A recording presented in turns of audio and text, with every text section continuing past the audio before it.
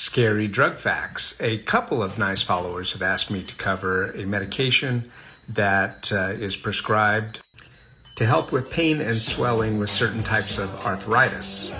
What is the drug? Humira. The information that I'll share with you today is directly from the manufacturer's website. This is what they say. You should discuss the benefits and the risks of Humira with your doctor. Here comes the very first warning. Humira is a TNF blocker that can lower the ability of your immune system to fight infections. You should not start taking this medication if you have any infections. There is also a cancer risk for children and adults taking NTF blockers.